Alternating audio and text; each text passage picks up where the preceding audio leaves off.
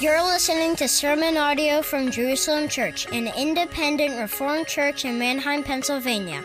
Our expository preaching ministry is devoted to proclaiming the law and the gospel for the glory of God and the salvation, growth, and comfort of Christ's church.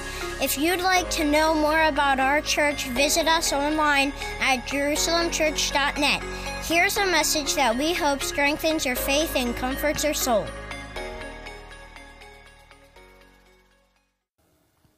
So those closest to me know that one of my favorite things to do is to brag to them about how great of a person I am.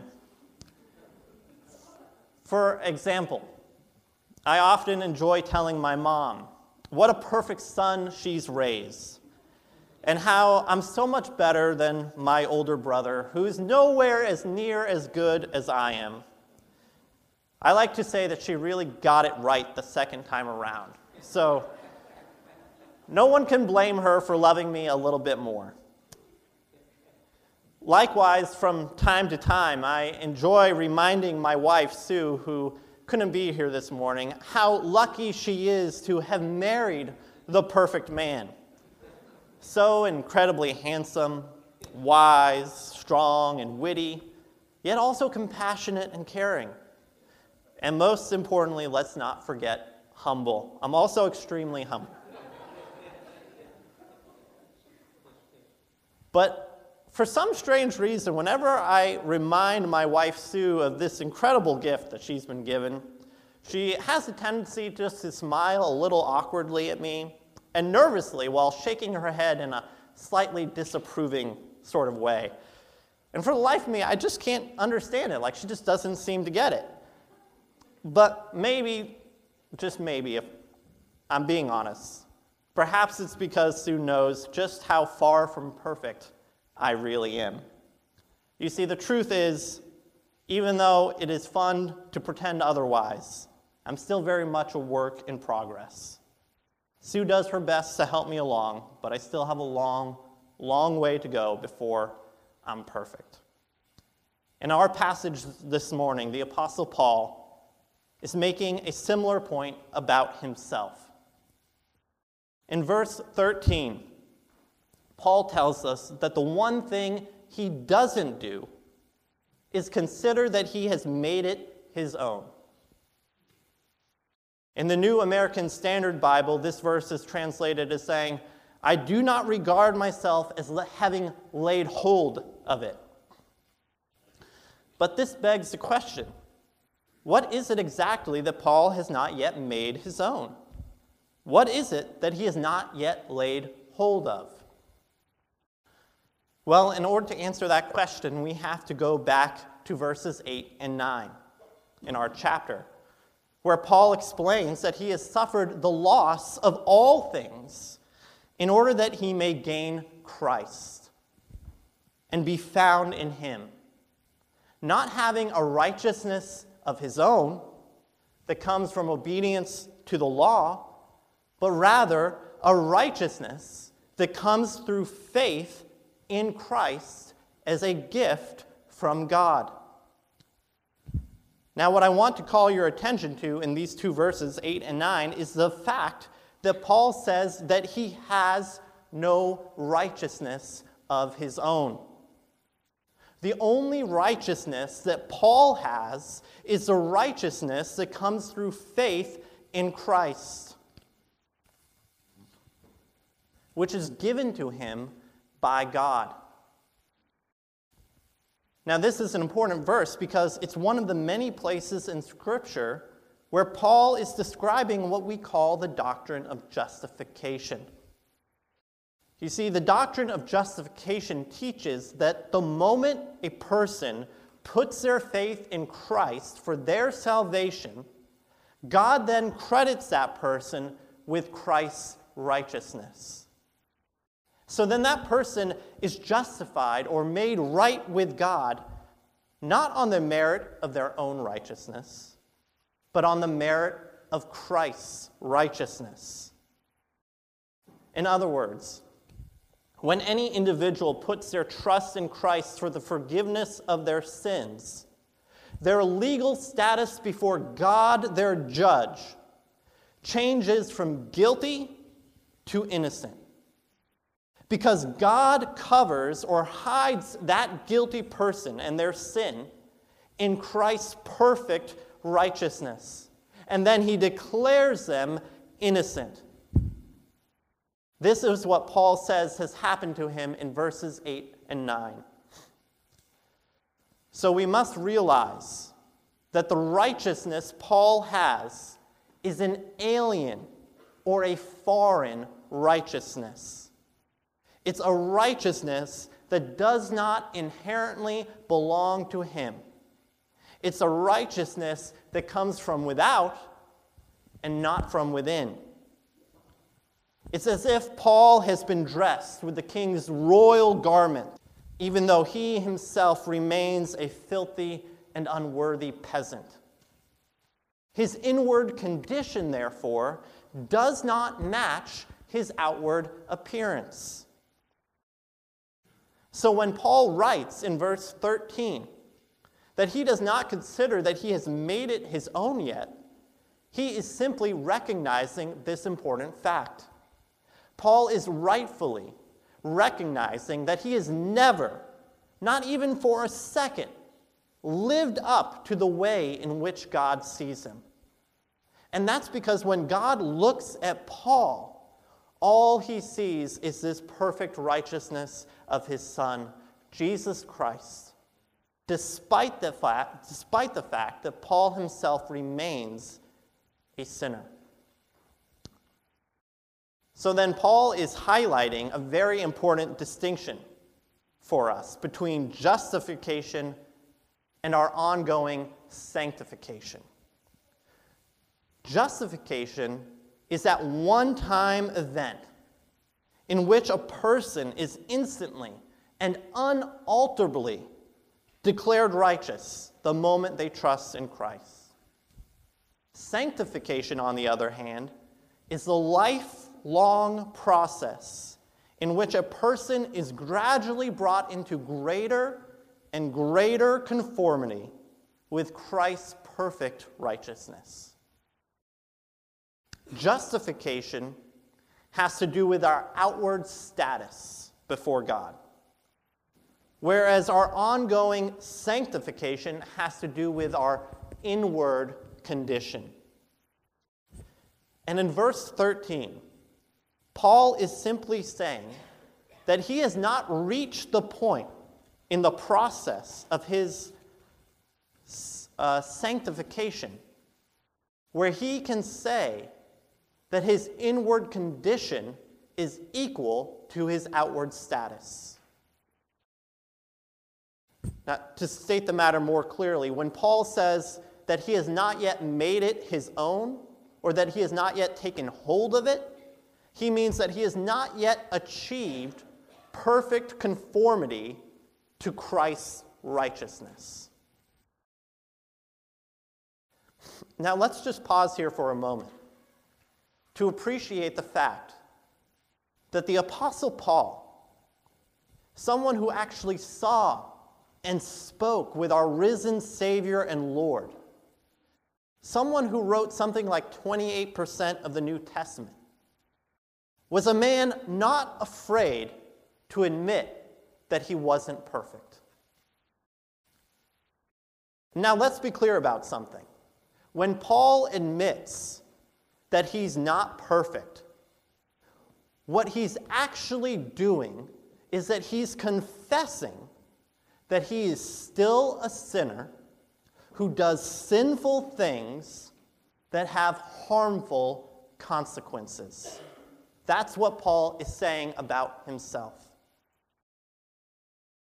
That is, after all, what it means not to be perfect. Now, a lesser leader or a lesser person would be afraid to admit as much for fear of losing the confidence of his followers. But Paul freely admits it because he doesn't want his readers to be under the false impression that followers of Christ can actually attain perfection in this life. And the reason why Paul can freely admit such an awful thing about himself is because he is fully assured. He is fully assured that he has already been justified before his Creator.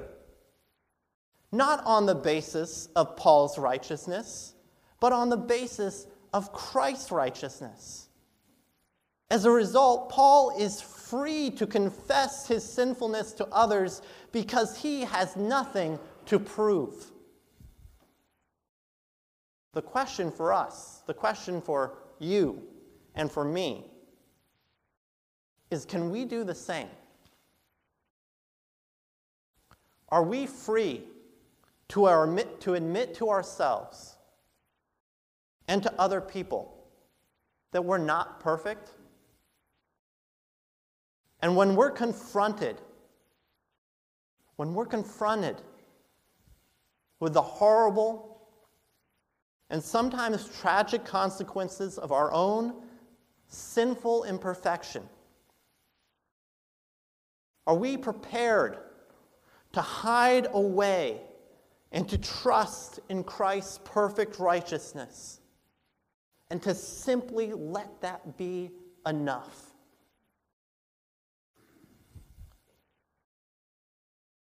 Now, as I see it, there are typically two types of Christians that you can find in most churches on a Sunday morning.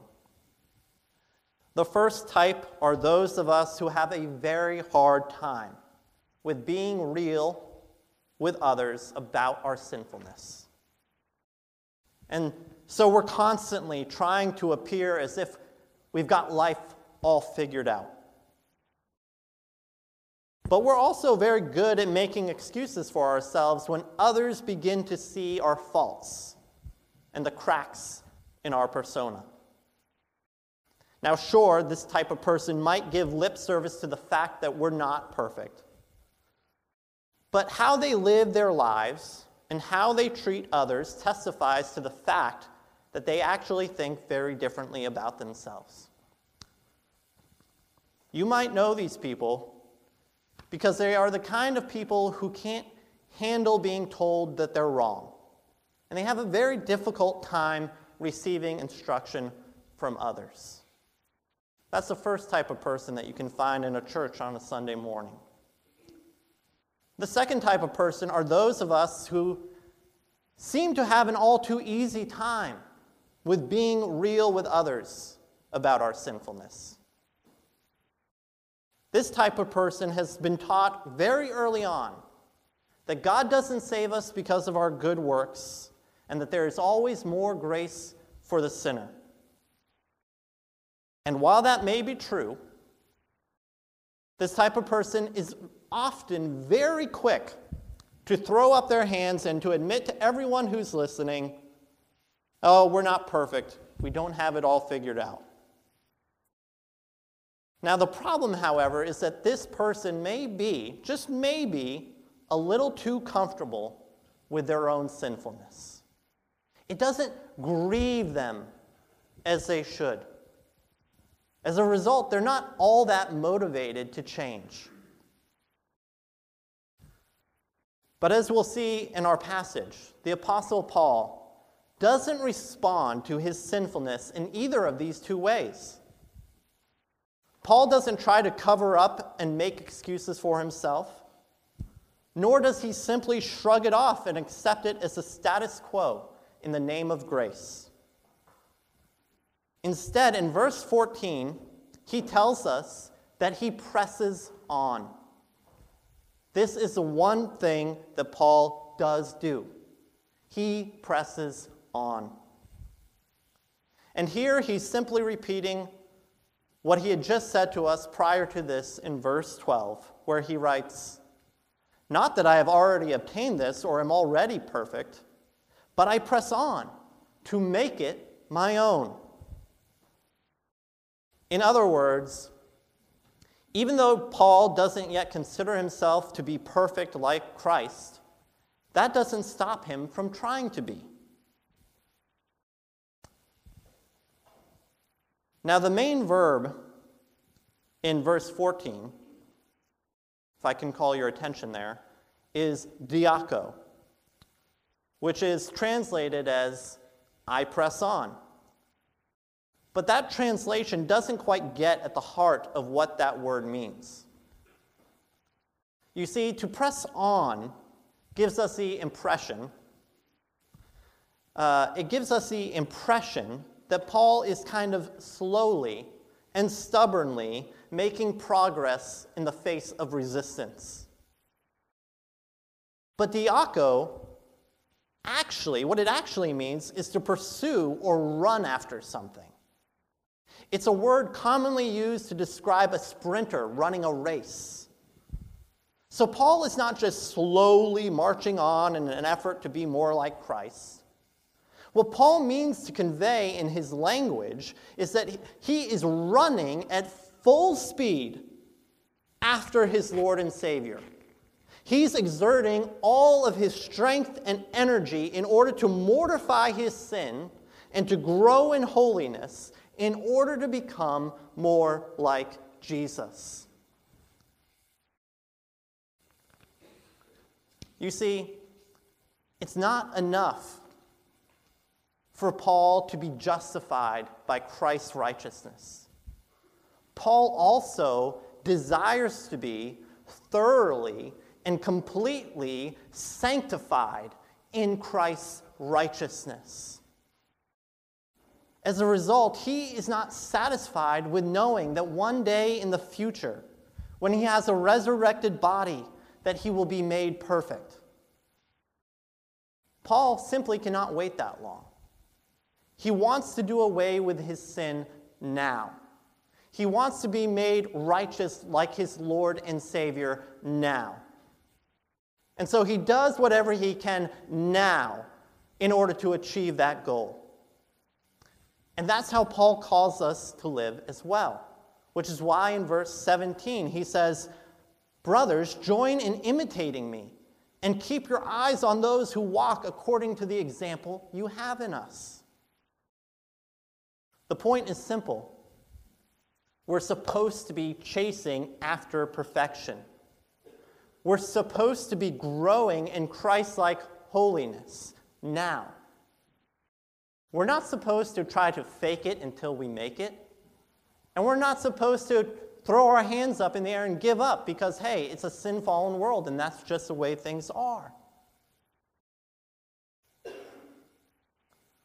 Now, please don't misunderstand me when I say that we are supposed to be chasing after perfection.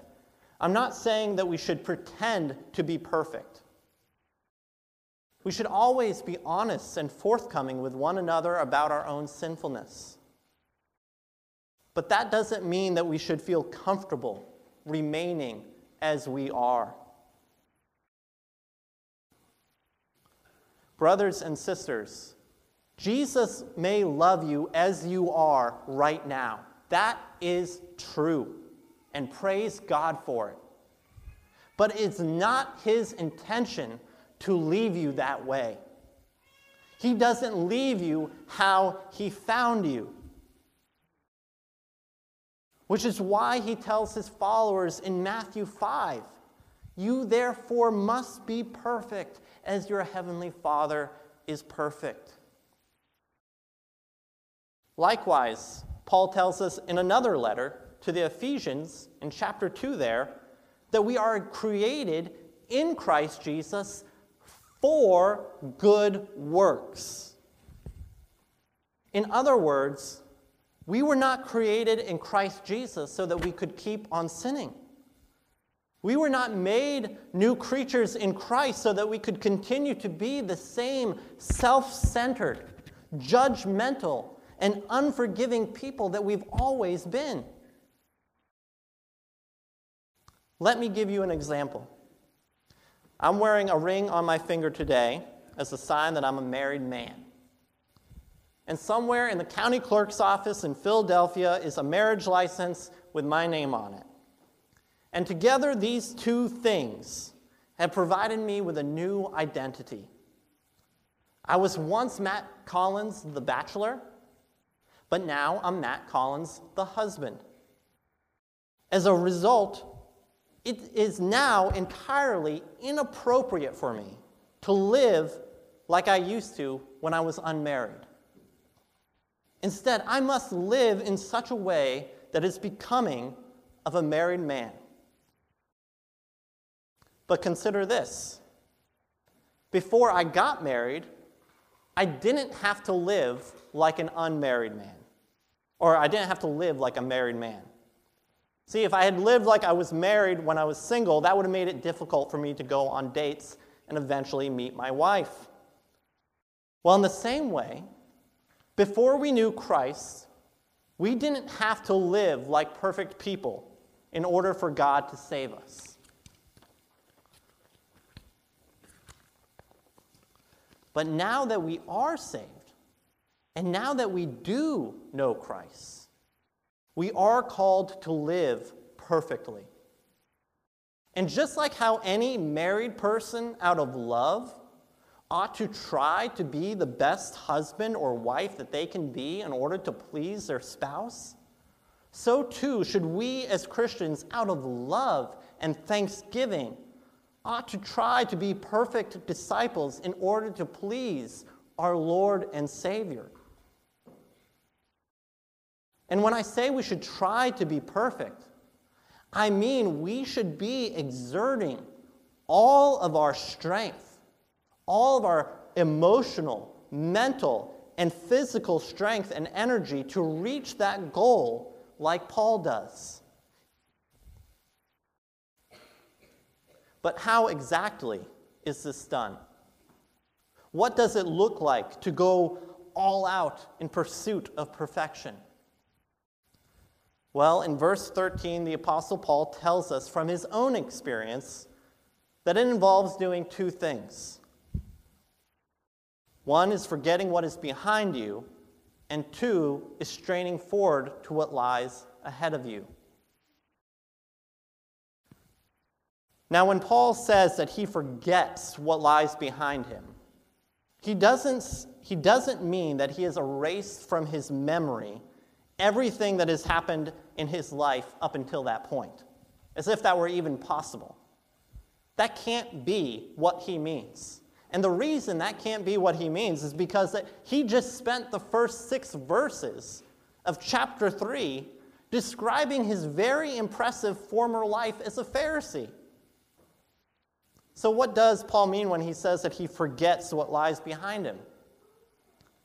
Well, I think Paul is simply rewording what he's already said in verse 8, which is that he doesn't regard his former life without Christ, which is that he regards his former life without Christ as trash or as worthless.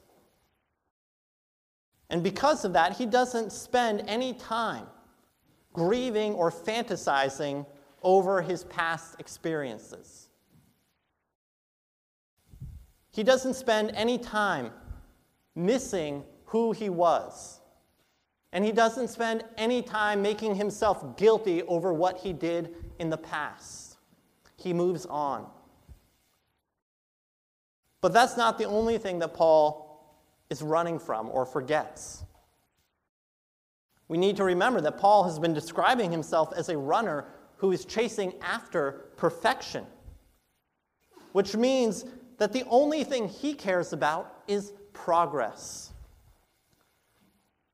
This implies that not only does he forget about his past life as a Pharisee, but Paul also forgets about everything that he's achieved as an apostle up until that point. Meaning, no matter how many people Paul baptizes, no matter how many churches he plants, and no matter how many gains he makes in pursuit of his own personal holiness, Paul is never satisfied. He never, not even for a moment, looks back to consider his past achievements. He never dwells on his own success so as to pat himself on the back. And that's because Paul is too busy doing the other thing, straining forward with all of his might, straining forward to what lies ahead of him. Like a sprinter, Paul is widening his stride, pumping his arms, accelerating his legs, pushing out his chest. Paul strains with all of his might and focuses on nothing else except reaching that finish line. That's how Paul lives his Christian life. That's how he pursues perfection. And it's because he wants to be like Christ. Now, here's where I need to confess that personally, I struggle to relate to Paul here. Personally, I don't know what it's like to want to be like Christ as much as Paul does. And if I'm being honest, I think it's probably because I'm so caught up in myself, Matt Collins, most of the time. And the danger with being so self-focused is that what I end up doing is that I end up comparing myself not to the holiness of Christ, but to the holiness of other sinful people around me. As a result, whenever somebody does this, we let other people's holiness, or the lack of it, become the standard for our behavior. Which means we only do what we have to do in order to convince ourselves that we're just as good as the other Christians around us, or maybe even a little better. And when this happens, we allow ourselves to become complacent, and we fail to pursue perfection as it is seen in Christ. So then the question we should be asking ourselves is, how can we avoid this spiritual pitfall? How can we avoid the spiritual pitfall in order to faithfully run the race that has been set before us? Well, in order to answer that question, we have to consider the why Paul does what he does, which is the third and final point of our text. Let's look at verse 14 again. According to the Christian Standard Bible, Paul writes, "I press on toward the goal to win the prize for which God has called me heavenward in Christ Jesus." Now, the goal that Paul presses on towards is perfection. I hope that much is clear to us by now. But the prize is something else. You see, Paul doesn't just pursue perfection for the sake of being perfect. Oh, no. Nor does he pursue perfection in order to get to heaven someday. Rather, Paul pursues perfection in order to enjoy a more perfect communion and fellowship with Jesus Christ that is unhindered and unobstructed by sin. In other words, Paul does everything he can now in order to mortify sin and to grow in holiness so that one day he can enjoy a perfect relationship with a perfect God in Jesus Christ. This is the prize that he so desperately longs to attain. This is what motivates Paul and what keeps him from becoming complacent. So then, if we want to be like Paul and avoid the spiritual pitfall of becoming lazy and complacent in our own pursuit of holiness, we have to cultivate a desire for that perfect relationship with Christ the way that Paul does. Perfect communion with Jesus Christ must be what we prize most of all in this life. It has to be what we long for over and above everything else. But here's the thing. Before we can ever have that kind of desire for Christ, we must first become disgusted by our own sinfulness. John Calvin, in his Institutes, writes, "We cannot seriously aspire to God before we begin to become displeased with ourselves." Likewise, J.C. Ryle, the English bishop, says, "You will do just nothing at all and make no progress till you feel your sin and weakness." You see, that's the key. In order to prize Christ most of all, we have to recognize our need for him. And we can only recognize our need for him when we recognize just how awful we are without him. Now, in light of this, it's a miracle, an absolute miracle, that Paul himself was saved. Because Paul, when he was still someone named Saul, he was not displeased with himself in the slightest. Saul thought that he was the bee's knees. He was a Hebrew of Hebrews. As to the law, a Pharisee. As to zeal, a persecutor of the church. As to righteousness under the law, he was blameless. In other words, before he was a Christian, Paul knew nothing of his own sinfulness or need for Christ. So what happened to him?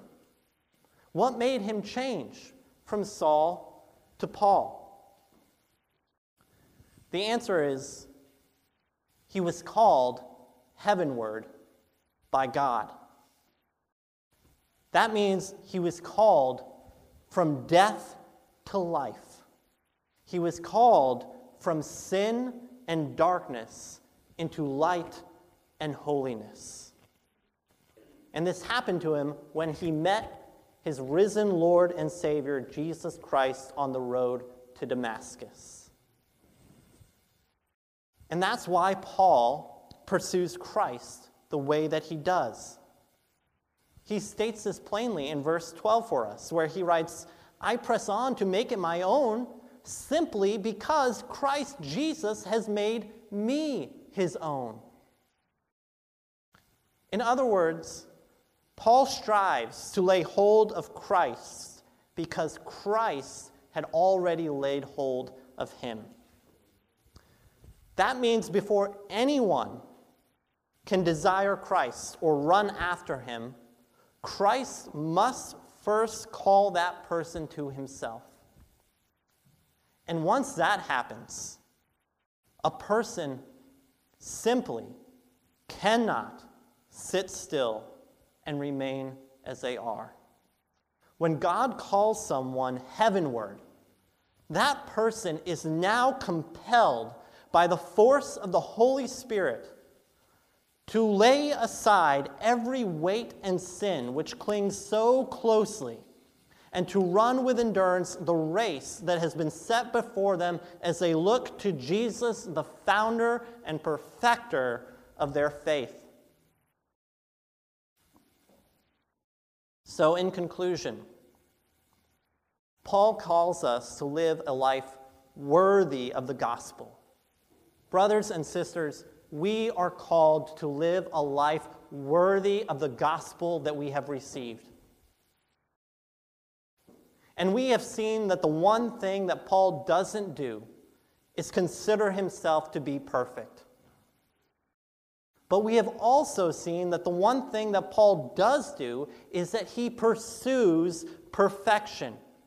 That is, he strives to mortify his sin, to kill his sin, and to grow in holiness in order to be more and more like Christ, so that one day he can experience perfect communion and fellowship with his Lord and Savior.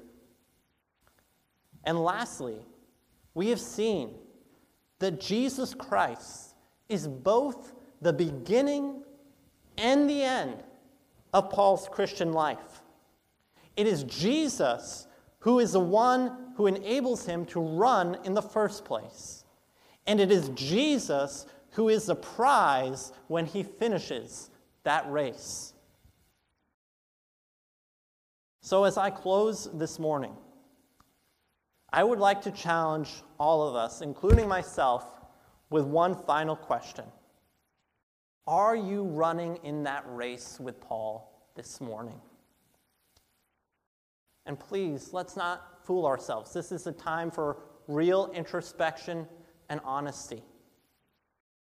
Because if you are content with your own sinfulness, or if you are too busy chasing after idols and false gods like success and popularity and wealth and sexual pleasure, then you, my friend, have not been called heavenward by God. You are running a different race. Because the only people who have heard the upward call of God are those who are actually pursuing holiness in order to attain perfect communion with Christ. Now, please don't misunderstand me. I'm not saying that we all have to be just as far along in the race as Paul is. I don't want to put that burden on any of us. Nor am I saying that we have to be running at the same pace, with the same level of intensity or desire that Paul has. And nor do I deny the fact that a Christian may sometimes trip and fall down. But we have to be running. You do have to be chasing after Christ. Consider these words with me for a moment by Dietrich Bonhoeffer, the German pastor and theologian who was martyred for the faith by the Nazis during World War II. Bonhoeffer wrote, "The only man who has the right to say that he is justified by grace alone is a man who has left all to follow Christ." The only man who has the right to say that he is justified by grace alone is a man that has left all to follow Christ. Those are challenging words. And I do hope that they challenge us.